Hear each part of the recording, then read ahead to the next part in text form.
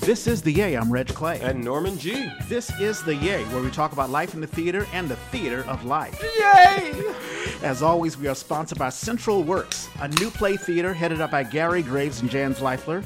Central Works, reinventing theater one play at a time. We always want to thank Central Works for sponsoring us and our wonderful consulting producer, Mallory Samara. And we have a fantastic guest. In December of 2018, we had Kieran Beshia on, and they talked about a wonderful piece that they were directing, Sa Raphael. And we have the writer of Sa Raphael, Julius Rea. I'm trying not to say Javier Reyes, who was another guy. Julius, how are you doing? I'm doing well. It is a lovely, lovely morning. I get to see, in person, both of your beautiful faces. Thank you. Good. I'm pretty good. Hey. Right on. And hey, same for you. You have done so much. I was reading, you are the artistic director and founder of the Forum Collective. Mm-hmm. You're a brilliant playwright. I know about Sa Raphael. I'm sure you'll tell us about other things you've been working on. Oh, yes. And you've collaborated with, I think, the Latinx Mafia. Mm-hmm. I was reading a little bit about that. Mm-hmm. So you've done a bunch of things. And you studied, is it philosophy at... Yes, at San Francisco State University. San Francisco University. So I'd love to talk about that as well. Oh, yes. And we'll definitely get into all of that stuff. Norman, how was your week? So in a couple of hours, you're going to be on stage. Yes, I'm understudying the Water by the Spoonful. I'll be on. I can't even pronounce the playwright's name.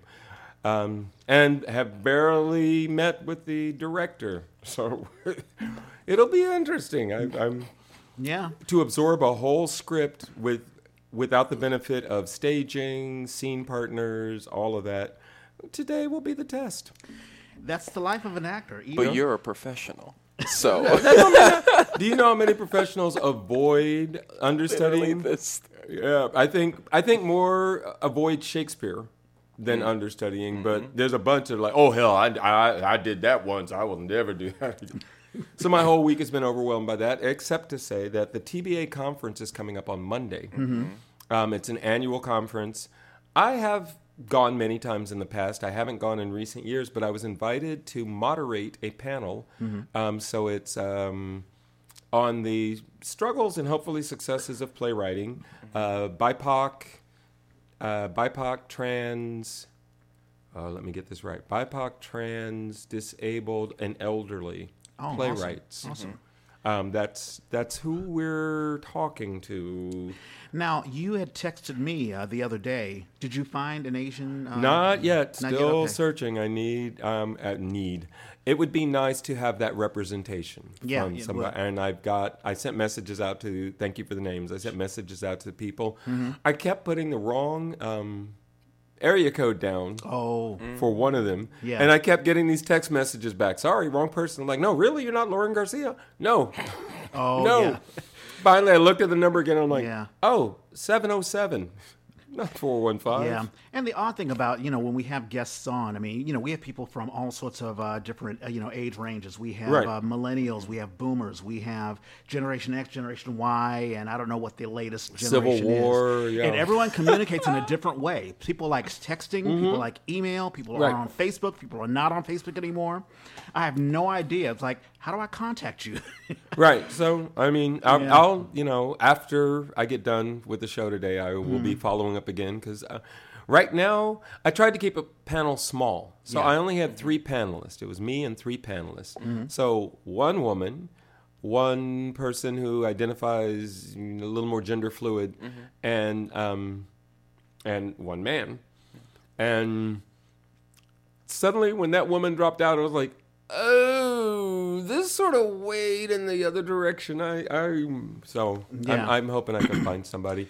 And it's a trick because I also, being on Playground, I deal with some writers, and there are some wonderful writers I would love to talk to, but some of them are very young, and I'm not sure that they've been produced yet. And to me, that's the conversation we're trying to have. Yeah. Sure.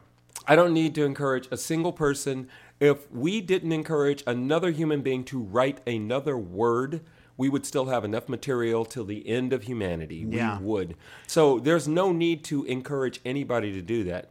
what's more important is there's all these people you can't stop from doing it. Talking to them about what is that next step, or what gets in the way, or what might be helpful to think about.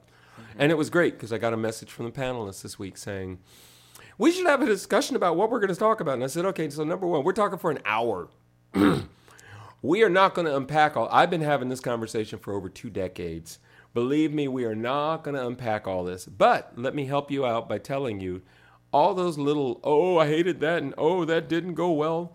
All those little sob stories that we all have. I have them. I can fill an hour. Anybody can fill an hour with that. That's not going to be helpful. So I said, let's not do that.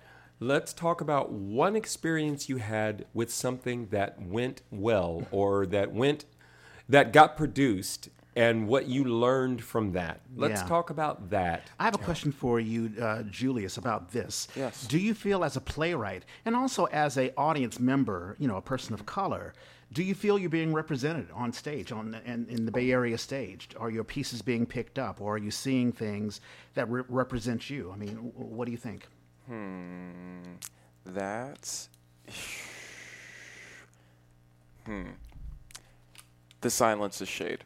So I hear you. I think that, gosh, I'm like really happy, especially over the past 2 years, that we can like talk about what representation really means, and not just for people of color, but also like people who are neurodivergent, people who are, do you know what I mean? I work with Stagebridge in Oakland, like people who are elders, working in theater, working in like storytelling narratives and all of this stuff. For me, it's still not quite there yet. Do you know what I mean? Because, and this is, as we're talking about here, the marketing, capitalism, sales aspect of theater. Yeah. So it's like when we're coming back, even though, we spent 2 years in our houses, like analyzing our practices, analyzing ourselves, trying to be not necessarily in community with other folks, but trying to be in conversation. Yeah. And I was so proud to see all of the unearthing and the potential and the possibility for unlearning or relearning and all of this stuff. At the same time, as we're coming back into live person productions, we're seeing that really, really hard balance between this is what we want to do for the future, this is what we have to do to really open up our doors, but also these are the things and the projects that our whole systems are based off of. And also these are the people, how do I say this, like, that thing of, when you're constructing a season, and you're like, all right, what are the shows that we can really play with, and what are the shows that are kind of necessary in order to get audience members into, also like paying audience members into. So there's always that weird balance of like, okay, representation, like where does that lie in it? And it's like, yes, I know that the stories that represent me and the stories that really represent other folks that have not been shown can make money. But then it also, like, it's interesting, like we're talking about playwriting, but then we have to talk about how, like, the curation process. We have to talk, with the artistic directors, and we have to talk to the outreach managers to be like, okay, it's not just the stories that we're crafting, creating, writing, devising, but it's also how are we in community with our audience members?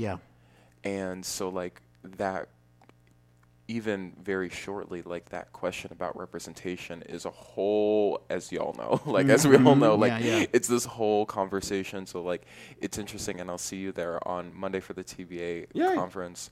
I'm going to be there for, I'm a TBA Arts Leadership resident. Oh, nice. Yes, I'm working with Lorraine Hansberry Theater, which is where I will be going after we're done recording this, because we're opening Intimate Apparel. Oh, yeah. With Kari Moore. Yeah, right? Yes. Right on. Who ended up directing? Jan Hunter.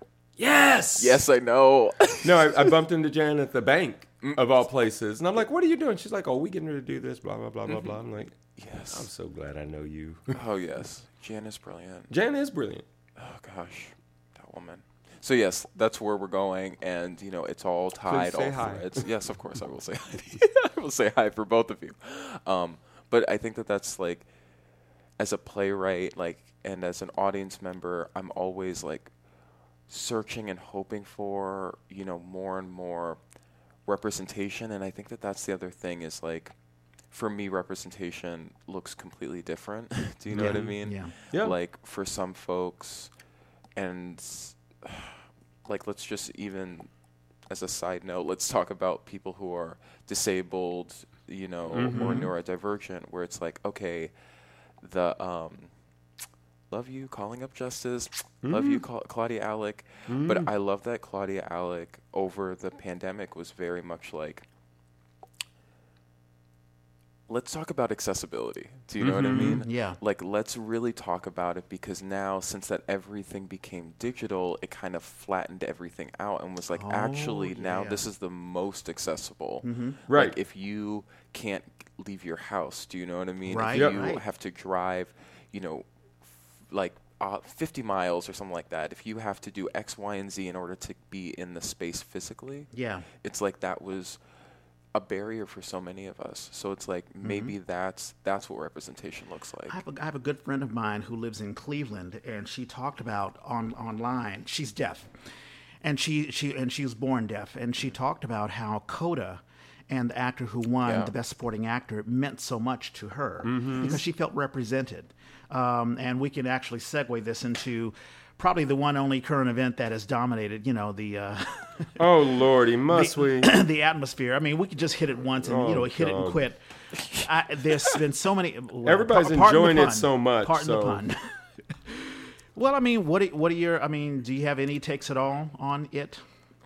Yeah, the Academy needs to come up with some rules, because when somebody hits somebody, you should escort that person out the building immediately. Wouldn't it have been beautiful for us to see? And the winner of the Best Actor Award is, Will Smith, the guy we just saw get kicked out because he hit somebody. Doesn't mean he's not the best actor, that whole category, whatever. But in that framework, fine, he's the best actor, and we had to kick him out because we abide by the rules, and we make everybody abide by the rules. You don't sit there on live TV dropping F-bombs and hitting people. Yeah. Do you have any thoughts about this? I mean, this is the first Academy Awards. I was reading this. Jamel Hill wrote a wonderful piece in The Atlantic about this. That this is the first Academy Awards in all of its years that were produced by black people. And I mean, two black people, and I feel bad for Questlove. He had a wonderful documentary, Summer of, I think we talked about Summer of this. Soul. It's an amazing film. Beautiful film. Just makes black people look bad, and there Sidney are also Poitier, Denzel. There are amazing moments that got completely overshadowed. Yeah, you have any thoughts, Julius? We don't. I'm not trying to share anybody's business, but literally the morning of, I was talking to Jan Hunter, and we were just like, let's have a check-in about intimate apparel, but then it was also let's talk about this, and I think that that's the thing that's just so. I'm really, really happy, once again, really happy over the past 2 years to see all of the unearthing of the conversations, even though it's been a lot of struggling, a lot of transitions, a lot of mourning, a lot of grief. However, I'm glad that we can talk about this in such a nuanced way, but then it's frustrating because we're still going back to this thing of just you're making us look bad. You're making all of us look bad. And I know it's then we can talk about black excellence. Do you know what I mean? We can talk about the meanings of, black work ethic inside of white spaces and with a white gaze. Do you know what I mean? And even if we're talking about theater, do you know what I mean? I'm just okay, well, and that thing where it's we're always performing, no matter what the space that we're in. Yeah. And I'm just it's kind of and maybe this is just my playwright brain, my philosophy brain. It's it's kind of kismet that it's two extremely rich and privileged performers are doing something that we don't know, that we are analyzing as because we were some people were was it a bit? Was it a stunt? Was it a joke? Oh yeah, there's a meme going around saying that he had a cheek patch. Exactly, or something. Yeah. All of this stuff, and I was just but whether or not any of it was real, fake, discussed, whatever, it's the act itself. Do you know what I mean? Yeah. like takes away from Questlove, takes away from Yep. his own thing, takes Yeah. away from, it takes away from the character. Do you Sure. know what I mean? It takes away from Yeah. the real man that he was portraying, Yeah. and also his daughters. No, I love that he apologized to them. That was the first thing he did, and I was like, "Thank you, thank you." yay. Yeah. But also, why did you have to apologize in the first place? Because what are you? It's so it's Right. like it's that thing where it's like in a completely different context. Do you know what I mean? It could have been potentially fine. It's just like it could have been. Do you know what I Right. mean? Yeah. But because of it was this night and this moment and this, like, once again, you can't or maybe you can. Do you know what I mean? I was Yeah. about to say, like, well, you can't write this. There's some things it's like, oh, you can't write life. Sure. But I don't know, maybe you can. So it's frustrating because I'm like, I wish that we didn't come back to this question. It's of, like, fascinating. I mean, Will Smith, from his days of The Fresh Prince, and Yeah. from his days of, I mean, just as a rapper, The Fresh Prince, and then as Right. the actor, the comedic actor, conjuring up this persona of, hey, I'm above all of that. And one moment, I mean, my grandmother, my dearly departed grandma, would say, hey, the devil only needs a moment of your time. You Isn't can that build something an like what entire Denzel reputation. said? Oh, well, yeah. That's very Denzel true. said something like that too. I mean, I was like, Yeah. yeah, and it's true. I've learned this. So I hope we can take these lessons away, because it's always good to have a reminder that at that moment of your highest success, if you are not really grounded, if you are not humble, the door opens to just horrible things happening. Yeah. But, when Denzel talked about the devil, I was like, okay, what are you saying? Chris is the devil? I mean, or I don't know who the devil is. No, in no, this that's case. no what he said. And I guess for me it resonates because I started Oakland Public Theater. We did our first production where everything came together. I was so happy. Closing night, I get up in front of this audience and I'm thanking everybody who came out and has been a part of the process, and thank you so much, and thank you the designers. I start going down the list of designers. Well, I realized about halfway through, my set designer kind of bailed on me halfway through the process, and we had to pull it together. So I went, no, I'm not going to say that. So I kind of cut the list short and said, and thank you to everybody. I can't even name everybody. Thank you to everybody who's been a part of this.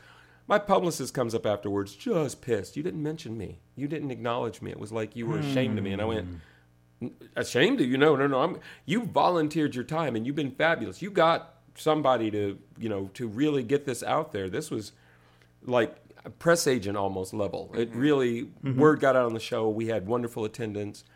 I'm like, no, you did your job. You were fantastic. Let me take you to brunch and apologize in person to you, which I did twice. And that woman still never forgave me for that. And I was goodness. like, so in my moment of, at that time, my biggest success, bam, because I got up there and kind of, and it doesn't even matter, showed my ass a little bit. Doesn't matter how little it is. And that's why I don't want to make more of what this was. Sure. But in that moment, if you should be one of those people who kind of really went through the fantasy of, what if I win? What am I going to say? What am I going to do? I'm going to get up there and thank my mama. Suppose you got up there and forgot to thank your mama. Everybody be like, Yeah. look at that boy. What's wrong with you? Hey, it's interesting, Julius. I mean, you have you talk a lot. In reading I went on Facebook to check out your profile, but you study journalism, and you've been focusing on journalism and theater and storytelling, and how even with Salvador Raphael, your play, how people who are watching. I don't know if you remember this, Norma, but we had a whole conversation about the complicity. And I don't know if you remember that, where you were like, you feel funny about that word complicity, but people in watching this, and just to connect this, and then we'll go into an origin story with you, Julius, but Jamel Till talked about black people viewed what happened differently than how white people viewed it. Exactly. Yeah. Oh my gosh. Because that's the other thing that I wanted to ask you two, and once again, I know we'll get to all of it. Right. Yeah. Do you know what I mean? But I think that's the thing that is so interesting, and maybe not frustrating, is even, your story about not saying everything as perfectly when given your moment. Do you know what I mean? It's how much of this is black people and black artists and black performers, even when we're getting to a very high level, or when we're getting to that point of freedom or fill in the blank, where it's I still have to watch every single step Yeah, exactly. that I'm doing. Exactly. It's well, if I once again, I'm not Will Smith, I'm not anybody, but I'm just like, if I've put in the work and I'm here, whether it be just for this one project or for the past however many years, do you know what I mean? It's like, how long do I have to continue to prove myself in order that I can, like, if I do show my ass, do you know what I mean, for literally 30 seconds, right, like, does that somehow discredit everything else? But then it's like, and it's not discredit, but then there's this weird balance. But that's what where they want. like, they want to take his award away, and I'm like, it's like, what are you talking about? Despite the fact that Harvey Weinstein had been raping women, and he still has his. Mara took it all the way back John Wayne to Miles. did the same thing. Go ahead. Oh yeah, that's the John Wayne thing's been going around daily. Mara, throws Miles' names in there, and I'm like, yeah, Miles was known in his lifetime to be abusive. And Miles Davis music is some of the greatest music that's ever been created in America. I'm sorry, it just is. And that doesn't mean that we can't say both things. Right, exactly. Roman Polanski, I can even go there. But I think that, but exactly what you just said. Why can't we say both things? Do you know what I mean? Yeah. Especially with, like, Black communities, Black creative communities, people of color. Do you know what I mean? Like, and obviously that term "people of color," like, it's broad, and also, do you know what I mean? So it's like, but even inside of us, it's like, how do we ensure that we are supporting ourselves and our own people and our own communities to strengthen, our armor when we have to go on a stage with the white gaze, watching us, trying to be like, oh God, every single step, what am I going to do? Yeah, and it transcends art. I've had conversations with my mom, and I promise folks are like, hey, when are we going to get to an origin story? But my mom, we're getting there. I grew up in Washington, D.C., the Chocolate City, and it was at a time in the 70s where Black people were, I think it was immediately after Lyndon B. Johnson had signed a bill saying anti-discrimination. It was part of the Civil Rights Act, where you can't discriminate. And so Black people were getting into the office space, white-collar jobs for the first time. And it may be a victory, but my mom would tell me stories like, oh, my God, these people are looking at my hair. Right. They're looking at my skin. They're looking at the way that I walk. Maybe they're checking me out. These, white guys who, and that's sure it's a culture shock for them as well. Black... Mad Men had a couple of episodes about that. Oh, really? In the they drifted into the late 60s, and they brought in a Black secretary who had her own style, and so they sort of touched into that. But we're on a perpetual stage all the time, whether it's an actual physical stage where you're absolutely right. You could spend your entire career building a reputation of who you are. Someone's waiting for you that one moment where you slip. Well, let's talk. I mean, once again, we'll get to the origin story and all of this, but I'm just like, even this discussion, I'm like seeing all of us, and I'm just like, this is a beautiful discussion, and we're talking about Will Smith, and also let's just throw gender in the mix, because I'm just like, okay, what's happening with, Ketanji Brown Jackson? Like, literally on the national stage. And when we're looking at that, talking about Black people on a stage being watched and criticized, I was like, what? To that, I couldn't help but think it. Like, I was just like, and everything that we're doing, and it's just like, I don't like this happen to anyone. I didn't like that this happened to a Black person, and I really didn't like that this happened to a Black woman. So I'm just like, it's unfortunate, but it's unfortunately Americana, because this is the eternal struggle. It is where we are now. Yeah. It is where we are now. Just like the jingoism of the the late 19th century. It's where we are now. I couldn't help think of it because I'm not a big Cory Booker fan, but I've listened to that speech a few times, because when he finally gets there and he says, y'all don't understand. Qualifications, all this other stuff. You've got the experience, blah, blah, blah, blah, blah. You've earned this, you've earned this, you've earned this. Yeah. But I have to say, he said, I see, and I thought he was going to say my sister, and he said my mom. Yeah. And I went, wow, you went there. And absolutely. Yeah. I was like, yes. And my mother and my grandmother. I grew up in a poor family with a poor grandmother. I didn't think of it that way at the time. As I look back on it, I realized that's what it was. What I knew was not only was my grandmother the matriarch, she worked downtown, And she had connections with, well, it's Indiana, so the Republican Party. But there were people in the Republican Party when it came election time that came to talk to her because she talked to the community. That's who my grandmother was. I've known that my whole life. So to see this young woman, young from my perspective, who has come up through the ranks, who has been aiming for this and working hard for it and excelled by every standard. Yep. There's the only reason we're having this conversation. There's only one reason we're having this conversation. It's only one reason y'all are trying to come up with every piece of dirt that you can try to manufacture because that's what you're doing. Only one reason, and we've all known it our whole lives. It's a part of our culture. So we're not surprised, disappointed, but not surprised. I mean, that path is a very difficult path. Ketanji Brown Jackson. I mean, I can tie it to even Will Smith's past, even Chris Rock's past. I mean, even everyone who we see, who we can discuss, they've trailed a path which is really, really, really hard. Right. And the stage, the proverbial stage that we're on, even if you have achieved that height, you're still being watched. And, it is what it is. It's unfortunate. It's sad. But this is part of the struggle. And we've all three of us have known that throughout our lives. Speaking of lives, let's talk about you. Yes, I know, but I was yes. Just to say one more thing, and then I'm of course. to go right back into this. Just I think that... Because there's so much to unpack. I know, right? But literally just what you said goes back to the very first question that you asked me about representation. It's like, okay, well, how can I truly feel representation in my own community, in my own artistic community on the stage here in the Bay Area and beyond, if we're all still holding this thing of entering spaces, whether it be my whole personhood, myself as a performer, myself as an audience member, or myself as my art piece as an extension of me. Yeah. Do you know what I mean? Yeah. Where it's even when I'm creating a piece, sometimes those are the questions that we have to ask. Where it's is the piece, is the work, is the company, is the crew, is the body still being watched like everything else we just talked about? Yeah. Still being potentially criticized, still holding all of that stuff from ourselves, our families, our ancestors, of just okay, who is watching me? Who is going to start something with me? Yeah. And that's the other side, and I know that this is the thing that we can go back into my background, but I'm just but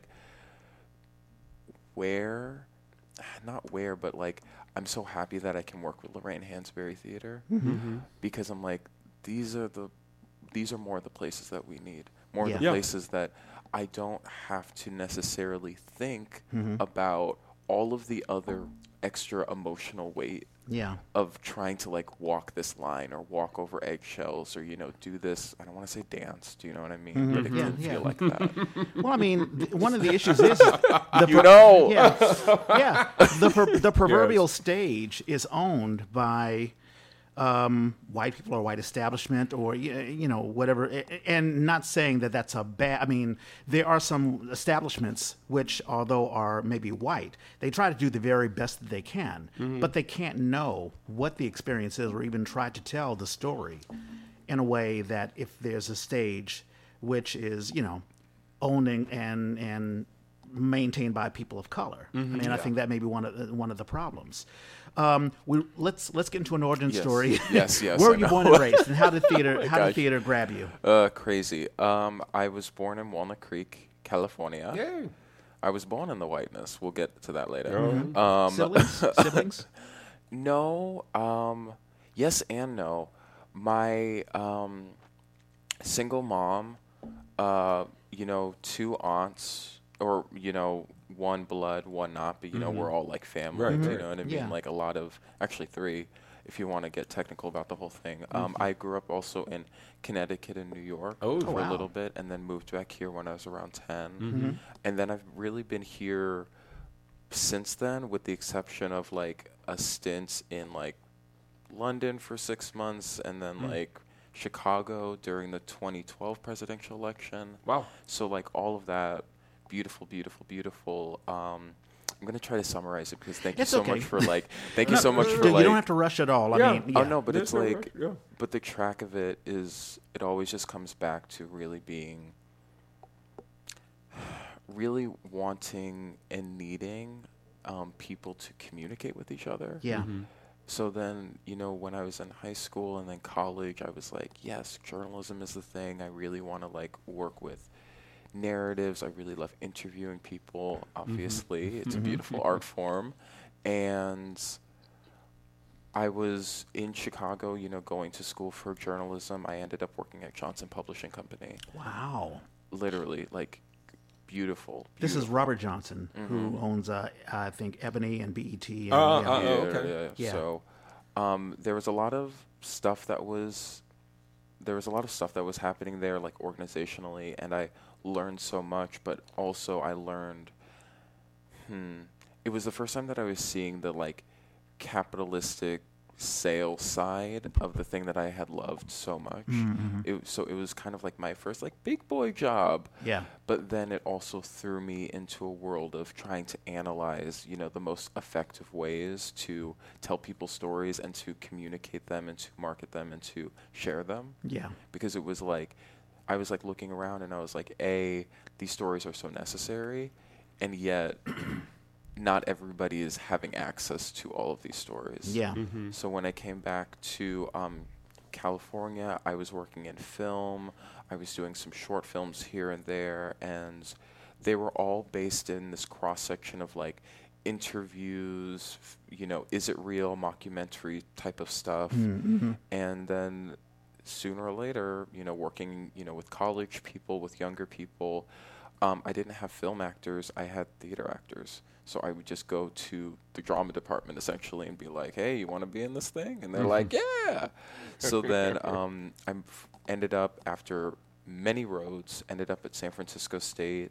A friend of mine was like, please come over to the theater department. I know that I was getting a degree in philosophy because when I was like younger, I went to this nerd alert.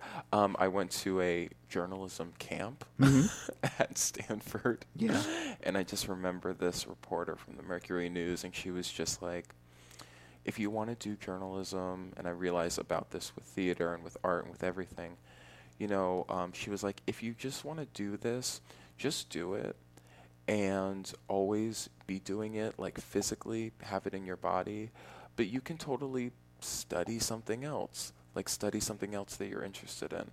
Oh, interesting. So you don't need the journalism degree to do journalism. I don't think so. I mean, it is very, very helpful, like similar to like you don't need an MFA to be a playwright. Do you know what I mean? But it is quite helpful to be in a space where you're working for 2 to 4 years just on this one. But the academia helps you, right? I mean, No, it does. And I think that for me, the academia, like, it helped me. But for me, when I was at San Francisco State, it helped me in a different way because it helped me contextualize the work. I think that that's the other thing that I'm really proud to say, that like when I can bring into spaces, I can start that conversation. It's not just like what's interesting about it right now or what's like interesting artistically. It's like, how do we contextualize all of this stuff? Yeah. So, I mean, I love all of my peeps at San Francisco State. Hey, I'm an alum. Exactly, I know. But they let me into the creative writing department. Ann Gouger, who's teaching that there. Yay! Yes, I know. Oh, I know. I was just. Whoo, love her. I just saw her this past week. And they let me into a MFA playwriting festival called Greenhouse. Roy Conboy, who recently retired. Right. I was like, can I do anything with theater and playwriting? He was like, come on, take a class. And I was like, oh, okay. And, the philosophy. Roy has been the kind of gatekeeper. It used to be that playwriting was in the creative arts department. For some reason, they had them separated. When Roy came, that was one of the first things he did, was like, can we bring this over? And then all these folks from the Bay Area, he really reached out to. Literally. So you get to talk to and study with people who are out doing it, who are out in the field doing it, not just academia, not just sitting behind a desk. That's the other thing of like, I'm really privileged because most of my stuff, do you know what I mean, from theater has been like, no, you're going to do it. So for me, I was like privileged because I was like, can I do this? And they're like, yeah, do it. Like, just come on. So like Anne, Roy, like even Terry Barrero, who's still teaching there, they were so supportive because they were just like, yeah, you're interested, just come do it. And then all of this stuff started to tumble out of that. Then it was like, okay, well, here are my first directing experiences. Here are my first playwriting experiences.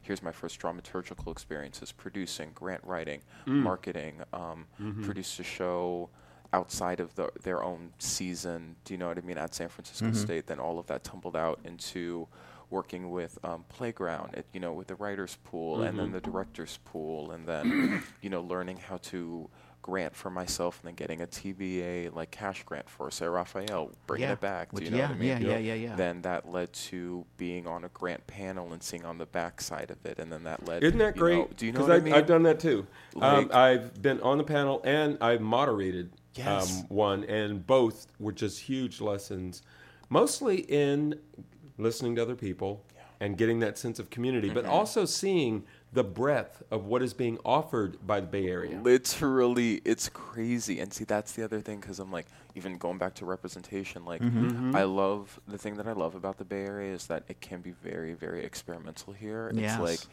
and you're allowed to be experiment. Exactly, right? Yeah. And, but that's the big thing. But you're allowed to be experimental. Do you know what I mean? Yeah. So it's like, we can test, we can play, we can, I love it here. Like, we can analyze. Yeah. Do you know what I mean? Yeah. We can take a step back and be like, okay, what's happening? What are we doing? Yeah. I want to give you a compliment on Say Raphael. Usually when their plays, they go up, they come down, people are entertained. But then there are plays where it asks so many questions and it tackles things from so many different angles that you continue to talk about it long after the show is over. Oh, yeah. To give a recap, Say Raphael is based on Raphael, Ando, Sarah, and Ari. I think those are the main characters. Yeah. And it's basically a woman who went to a party and she blacked out. There's accusations of rape. But then the play takes a turn because I believe Ando, it's revealed to be the playwright of this piece. And the people that we're seeing, the victims or whatever, are actual spoilers. Well, it's been 4 years. Yeah, I know, They're right? actually his That's fine. characters. Yeah. And you explore, and it sort of ties into what we saw, the Will Chris thing, that slap happened for a moment. But the story keeps reverberating because people keep giving their versions of what happened and their impact on it and their hot take on it. And then people are like, no, your hot take is wrong or whatever. And Say Raphael, we sort of see the same thing, I think Ari is the sister to Sarah, and she's like, well, I don't know if is that right? No, I'm sorry, is the sister to Raphael. That's right. And she's taught. I'm loving this memory. I'm loving this. He's just like, and then, yeah, but it's because I read it. But this is the example. Do you know what I mean? Yeah. Even like of me retelling it, recounting it. Yes. It changes and all of a sudden you're like, no, wait a minute, I think you got that wrong. Which is your point? Your point is not only is the action that happens a thing, but are seeing it, are telling it, are retelling it. When it gets thrown into the public sphere. Right, right, exactly. Yeah. And it blends journalism with with the thing that we threw around, the word that we threw around was complicity when we talked about it with Kieran, because as an audience, when we see an event that happens, and I go through this all the time at my job, I work for the DA's office, where we get witness accounts of a crime. Yeah. And the cop said this thing, but the witness said this thing, and all of a sudden and you have to piece together, okay, what really happened? We even go through it with family. Like, I'll ask my dad, hey, Dad, what happened 10 years ago? Well, this is what happened. Well, Mom says no. Right. And my sister has this. I hated that part of growing up. I did. Because it used to be you could go back to the parents, the adults, and go. Yes, exactly. So remember this, and when this happened, what happened? And they used to be the source. And after a while, my mom would say, no, that's not what y'all did. Y'all didn't do that, blah, blah, blah. And I'd look at my brother or my sister, and I'm like, okay. Sometimes I'd call her out, but sometimes I'd just get together with them later and say, so the way I remember it is this. How do you remember it? Yeah. And we've been doing that for over 10 years now, where we don't even, oh, okay, Mom. Yeah, right. Yeah, okay. I bet. And when it gets into serious things, like a serious issue. Exactly. Like, just briefly, I'll talk about my biological mom. Her picture's right there. She was a victim of sexual abuse. And it's one of those things in the family where the family members don't want to talk about it, or, people are fuzzy about the events or whatever. And when it comes back to Sa Raphael, the story is not about, okay, what really happened? Yeah. You blacked out, so do you know that you got raped or whatever? But it also gets into the playwright writing this thing and characters saying, no, I think you're missing, you're interpreting the women's experience differently because you're a man and that sort of stuff. So it gets into very complex stuff. I mean, it's a blend of journalism with playwriting because you're talking about someone writing about an event and reporting the event. Was that your goal? It was one of many goals. I think that the main goal was to talk about the entire experience, because the thing that was happening in my own life was that I was interacting with everything that was happening in the public sphere. So like one of my friends and colleagues said it really beautifully, because I didn't want to like come on like I know that I'm a man, and that's a really important aspect of like this play and all of this journey. It's like I wasn't trying to go in and say like this is a story about like that is truthfully telling a monolithic experience of being a survivor of assault. It's not that. But a friend and collaborator was like, the piece starts out saying that, oh, this is a piece about sexual assault. And then it ends with, oh, this is a piece about how we talk about sexual assault. And I think that's the thing, that's the transition over it. So it's like, even that this whole discussion that we've had, do you know what I mean? Of like, our identities change when we're being watched. Yes. Our identities change when when they're being analyzed outside. Yeah. So I think that was the other thing that I was like going into it, because the same thing with the, like this Will incident, this whole situation, and with Miss Jackson, it's just like all of these things. I was like, it would be different if there wasn't so much about the public sphere impacting this. And so I would say like, yes, that's the journalism came into it only because the journalism aspect is the ability to watch a situation from like a bird's eye view or a third, like a third person perspective, because the thing with that play was that the characters and even themselves, they say it in it that it's like, when did this stop being about us? Like, when did this stop being about the people who were affected and the central, and how did it become so much about the stories that other people were saying, the environment around it? Like, when was it just... Because people have a bad habit of injecting themselves into their stories. And that's exactly the thing. It was like, okay, well, this is happening with me, but because it's somehow now happening on a public stage, the personal and the private are now completely switched. And it's like, okay, well, then all of that discussion, do you know what I mean, is helpful. Do you know what I mean? Sure. But it's not helpful necessarily for the people at the center of it.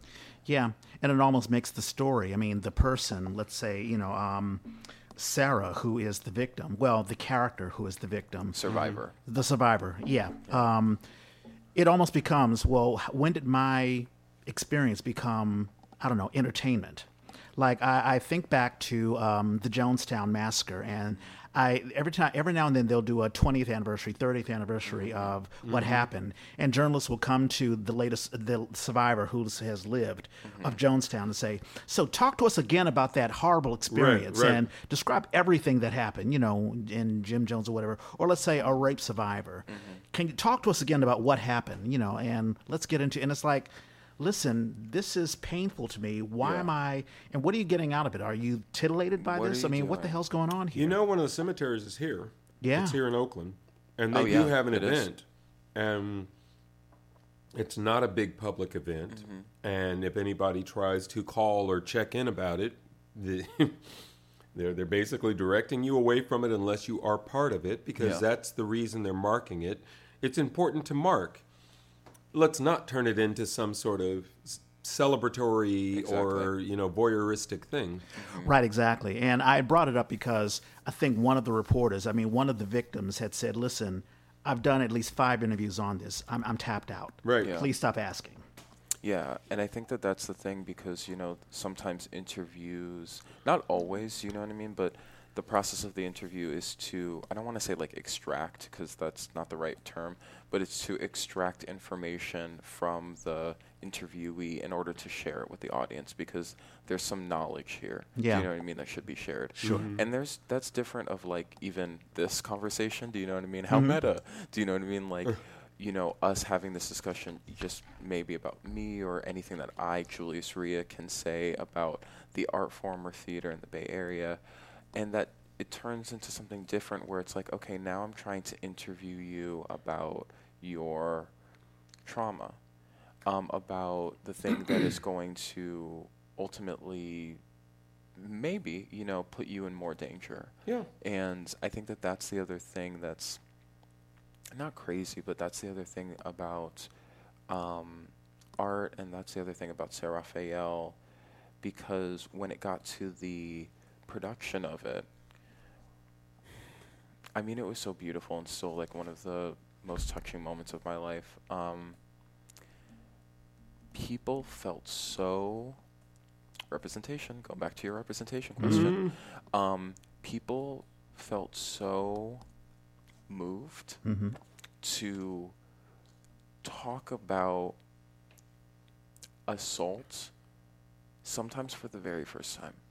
Good. And people who were my friends, my family members who were coming, who were just seeing this kind of like, that thing with playback theater and theater of the oppressed, that basic tenet where it's like, if you see yourself in front of yourself, you can externalize it and then you can somehow not necessarily process it, do you know what I mean? But there's a moment of validation.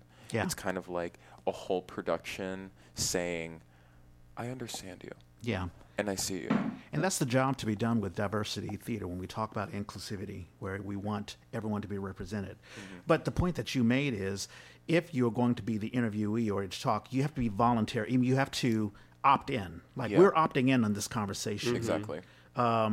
There are individuals who are being talked about who did not opt in. Did not opt in.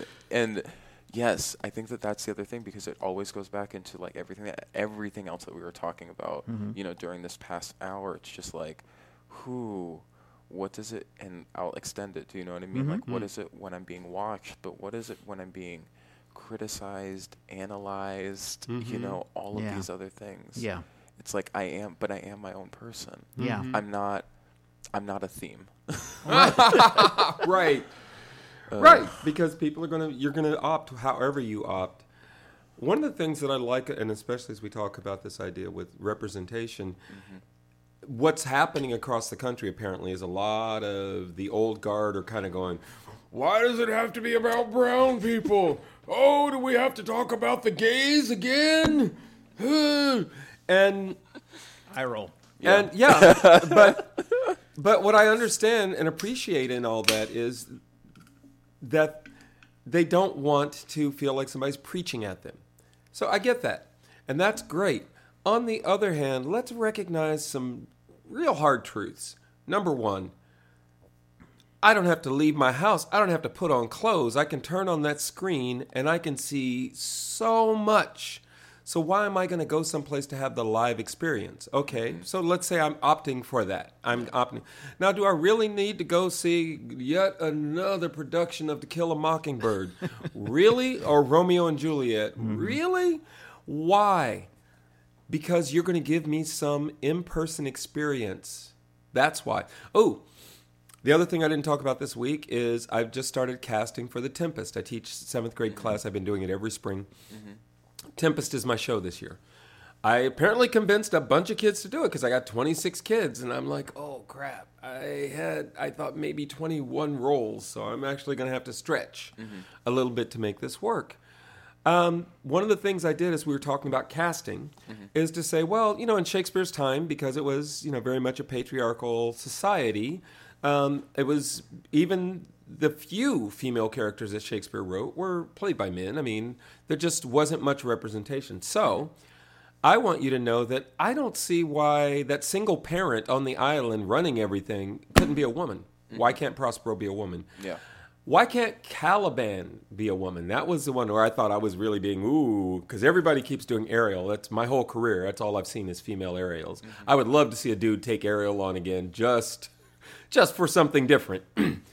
But I said, what about Caliban? Because if you make it Caliban, then you get this interesting thing where the powerful guy on the island treats his daughter like she's a princess, but treats this other female, there's just a whole other set of expectations and cultural codes that come into play without changing a word. This is what I love about this.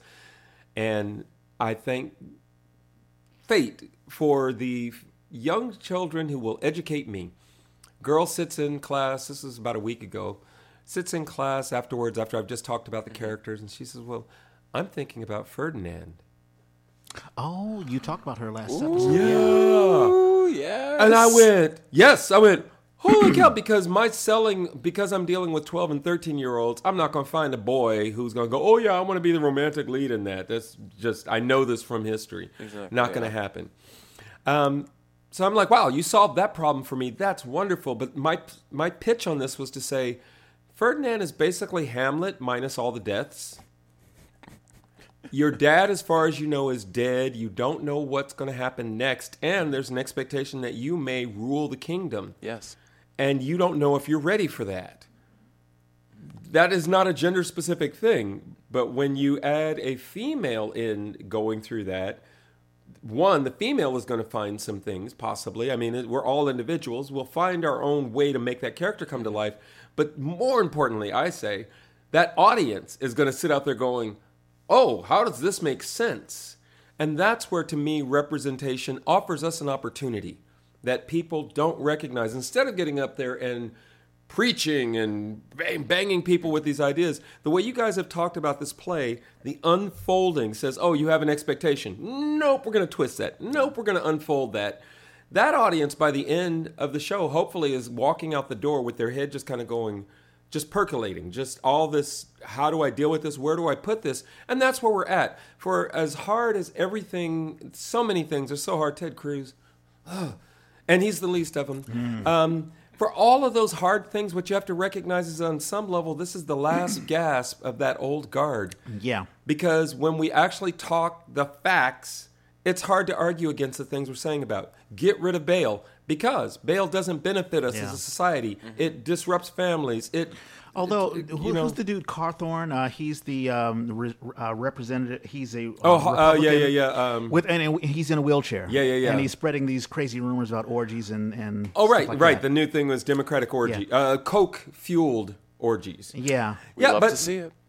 Right, exactly. But for as many people as who are going to believe that crap, even though there's no evidence, and of course it's hard to prove the absence of something. Sure.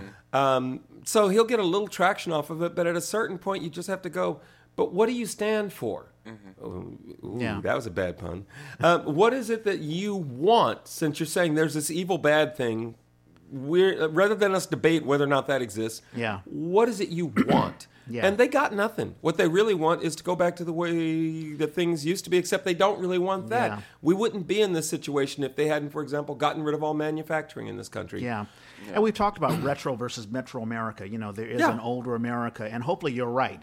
This newer generation that's coming up will push away that old stuff. Well, I'm not saying push away. This is what I'm saying. Mm-hmm. I'm saying bring that new perspective and then find a way to put it on that stage so that audience, before they know it, is going, oh, wow, I hadn't thought about that. Yeah. But I think that's the thing. Like, I think earlier on in the pandemic, I was interviewing some folks at that the Z-Space Civic Conversations, and Sharon Pang, who works primarily with musicals or previously, brilliant person. And, she kept saying, like, we'll come in and we'll produce a show called, like, Oklahoma. Do you know what I mean? And even the power of casting not all white people in Oklahoma means that inside of the audience there are people who A, love Oklahoma, and B, people who love to see the people who are in Oklahoma. And now that's the common ground that they can now share, is because both people can say, like, I love this show. And because they're mutual love, do you know what I mean? It's like totally like, I do not need to see Romeo and Juliet ever again. However, if Cal Shakes wants to do like a Spanish speaking version of Romeo and Juliet, which is what they're working on right now, to literally bridge the generations, or like that's the act of cross-cultural communication. It's like, yeah, all for it, let's do it. Does that mean that like we have to do like less things, like not say this like less, but does that mean that we need less, not monolithic, but how do I say this? Like all black spaces. Do you know what I mean? Yeah, it's yeah. Like, okay, well, if the power is in these like multicultural spaces, then let's fuel that. It's like, no, we need all of it. We need all of it to kind of push forward, because we all need some type of common ground in order to communicate about the hard stuff. I think that that's the thing that like all of the things that we kind of keep coming back to is like, you know, if we can, gosh, getting so sappy, but whatever, like, but you know, if we can lead with love and admiration, especially through the privilege of our art form, it's like that's easier. Yeah. That's easier. And it's the common ground that cuts across race and gender and all of those things. So Well, and it's always been hard stories. Eugene O'Neill is talking about drug addiction and abuse and alcoholism. I love when I have to deal with kids and whatever the adult representatives are who've hired me say, well, but we want to be careful about the themes. I'm like, are you seriously telling me that you think high schoolers don't know about drugs and sex? They know about it so much. And what they It's need crazy. is some instruction. And if you love those old masters, we're going to use the same form that they used. And when that play was done first, everybody was like, oh, you know, it's hard for me to imagine that Doll's House. I was just thinking about that, a Doll's House, which was done in the turn of the century. And what's the other one after where there was rioting? Like, oh my God, let me please produce a show where the audience is out in the street afterward going, you can't believe what they just did in there. Oh, please let me do that. But use the form. Master the form so that when you do it, your audience is grateful to you. Yeah. Even if they don't know they are. The fact that I just need to talk to you a little bit more about your play. I just have a question. Yes. I'm glad you have a question. Let's talk. That's exactly right. Speaking of Doll's House, Jeffrey Lowe has been nominated San Francisco Bay Area Theater Critics Circle J-Lo. for Best Director for A Doll's House. Yeah. Love. And also Maya Herbstman, she's been nominated as well.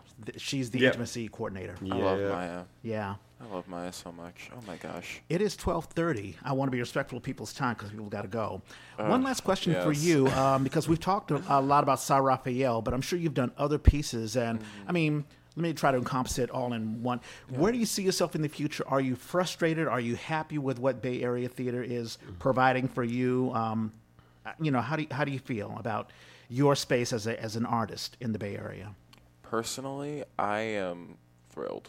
Like, I have had a lot of opportunities, a lot of privileges, a lot of chances for people to see me, and I want to be able to like reverberate that. So for me, I'm like really optimistic because I know what people have given me. Do you know what I mean? Yeah. Whether it's like, you know, my instructors at SF State, like, you know, who were just like, yeah, do that thing. Find the cross-section.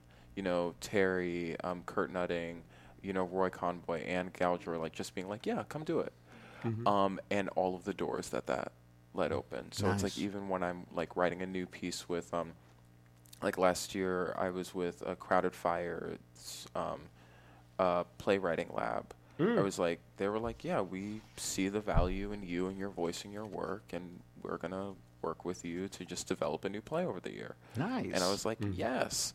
So, and even like, you know, this TBA Arts Leadership Residency with Lorraine Hansberry, where it's like, okay, yeah, I'm getting Lorraine Hansberry is getting a grant to give me hours to support them in their mission and their vision. Mm-hmm. So I think that for me, I think that I'm very optimistic.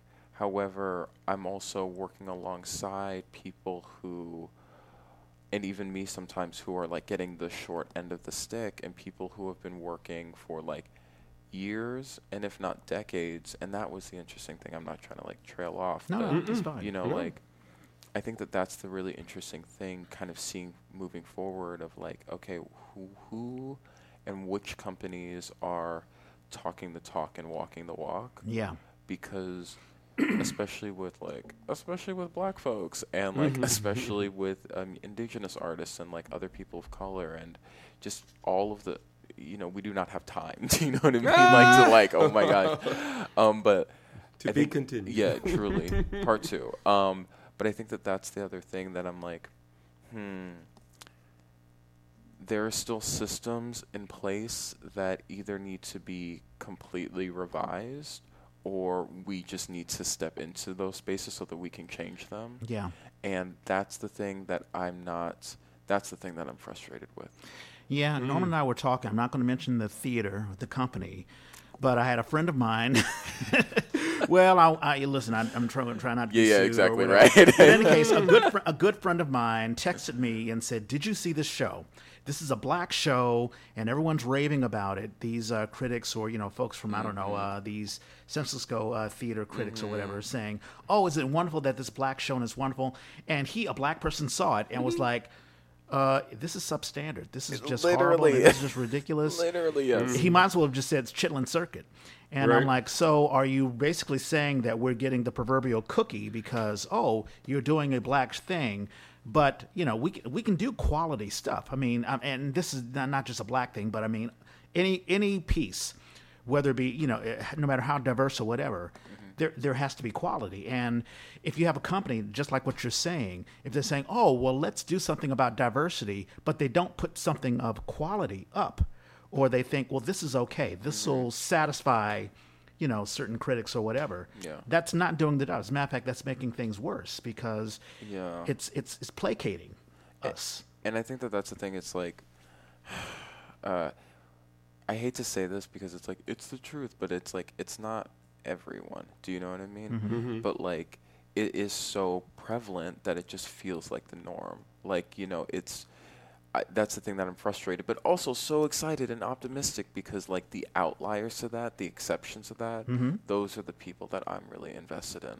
Yeah. Those are the people that I will return to the theater every single time. The people who are like, oh no, we're doing this. I said we're going to do this, and I'm currently doing it right now. Do you want to be in on this? Right. And I'm sure, Norman, when you are cast for a piece, you make sure that the piece is right. I'm sure there've been plenty of times you said no. No. You keep bringing this up, and I'm like, no, I love the creative process. Yeah. But you've never been embarrassed for, let's say, working on a piece that did not represent you or the community or whatever? I have been fortunate in that way. It's funny you mentioned Crowded Fire, and I will call out a theater company, but this was a much earlier iteration. They did a couple of shows that I had issues with, and I went up to talk to the black actors afterwards because before I started calling somebody out, I wanted to make sure I didn't miss something. Both instances, those actors had been told in the process that they didn't understand. They're playing a black character, and they're asking about what that black character is doing, and they are being told they don't understand. They, the actor? They, the actor, do not understand what the company is or what the show is saying, as if to say, you're not smart enough or you're not sophisticated enough, or that we're doing something that maybe looks like something bad, racism, but that's not what we're doing. Misrepresentation. Honestly, it wasn't, I wouldn't even call it racism. One play is written by a British playwright using the Brer Rabbit dialect. That is a southern, not just a southern dialect, but a southern black dialect. That is what that is. You cannot put that dialect in white people's mouths. It does not represent the South to do that. It's something else. Yeah. So the actors are trying to say, wait a minute, I'm It's like vocal understand. blackface. Go ahead. Right. You don't understand, he was told. When I went up to the second actor, and again, I'm polite because I don't even know this guy at this point. I knew the first actor. I didn't know the second actor. So different show, different set of issues. But I'm like, that makes no sense to me. What you just made that guy do makes no sense to me. So at the end of the show, I'm like, hey, wonderful performance. Loved it. I just have a question about this. His response was basically the same as the other guys. Dude, he says, I tried to bring that up, and they just told me I didn't understand. That's where we're at. And, we're moving through that, but we're going to navigate it. As we talk about this, the other thing that pops into my head, though I can't help but think of, is, a play that I really hate, 6 Degrees of Separation. Because it is the magical Negro. We got to talk about Will Smith again. But I refused to see it. I knew the play, and when they made it a movie, I was like, no, that's horrible. Yeah. No, but to get it off of the race thing, Trip to Bountiful, Driving to Miss Daisy, same thing. That era of plays, they were taking what at the time were considered to be innovations in theater, like how you move a story forward, how you do the narrative.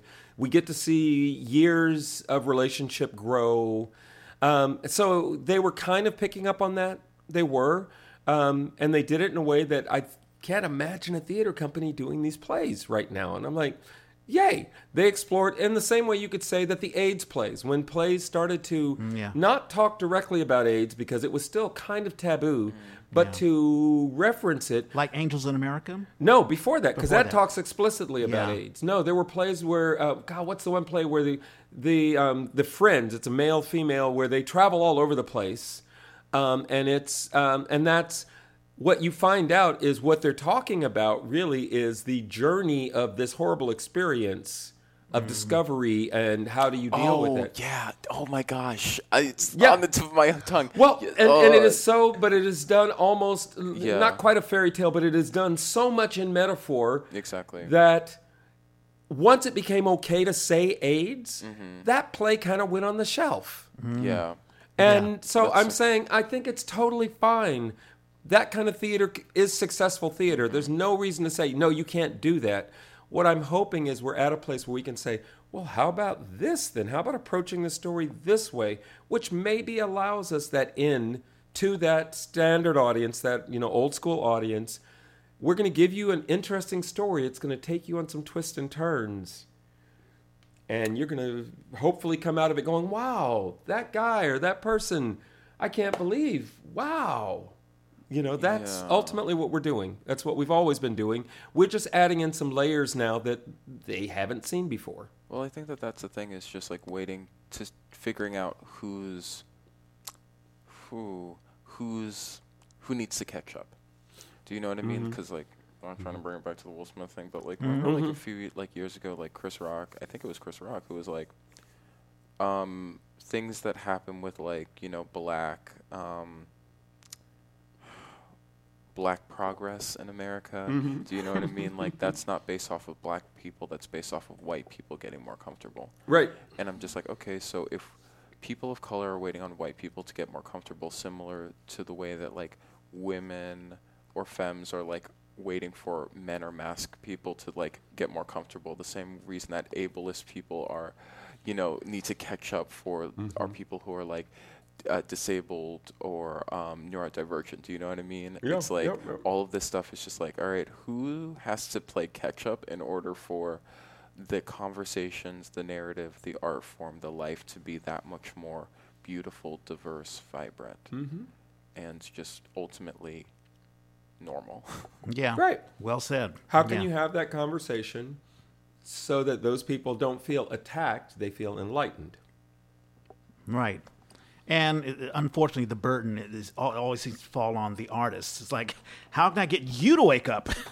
Hey, allies. We got plenty of openings for allies. Exactly. All righty. It's 12:44. We got to get going out of here. Wonderful conversation. We can just go on and on. Yeah, Birthdays. Birthdays. Oh, you want me to go first? No, birthdays, yes. I was going to be, I was September 5th. No, we always, at the end of the show, we always do a few shout-outs about current shows and if there are, special occasions. Rebecca Novick's birthday is today. Rebecca. Mm-hmm. Speaking of Crowded Fire. Truly. And it's funny because we have been in dialogue for many, many years. Mm-hmm. Hansford Prince is an actor that I worked with. I've done 3 shows at Theater Rhino, and that was, I think, the first one. Actually, 3 shows connected to Theater Rhino, and then 1 show in the same building. Hansford I met doing a Mary Baraka play, The Toilet. It's a 1-act. Ooh. Love. Weird The play. great Leroy Jones. Michael Chang's birthday is coming up this week. Actor I met through Word for Word. We did the House on Mango Street for many years. They kept bringing it back. It was so popular. Anna Budd I met as a young playwright, now teaches, I think, at Santa Clara University. Also, side note, when we're done with this, can we please talk about the House on Mango Street? Hey, happily. I know, I lived it for a while. Oh, my God. Ken Narasaki, another Bay Area playwright. We met at the Asian American Theater Company back when they had this complex with 3 stages. Oh, gosh, the good old days. Sarah Gasser is, I believe she is the production manager, or she was the production manager for Playground. Ken Bullock is not, I don't think he's a playwright, but he is a writer, and he has been covering Bay Area theater the whole time I've been here. Duran Garcia is Duran.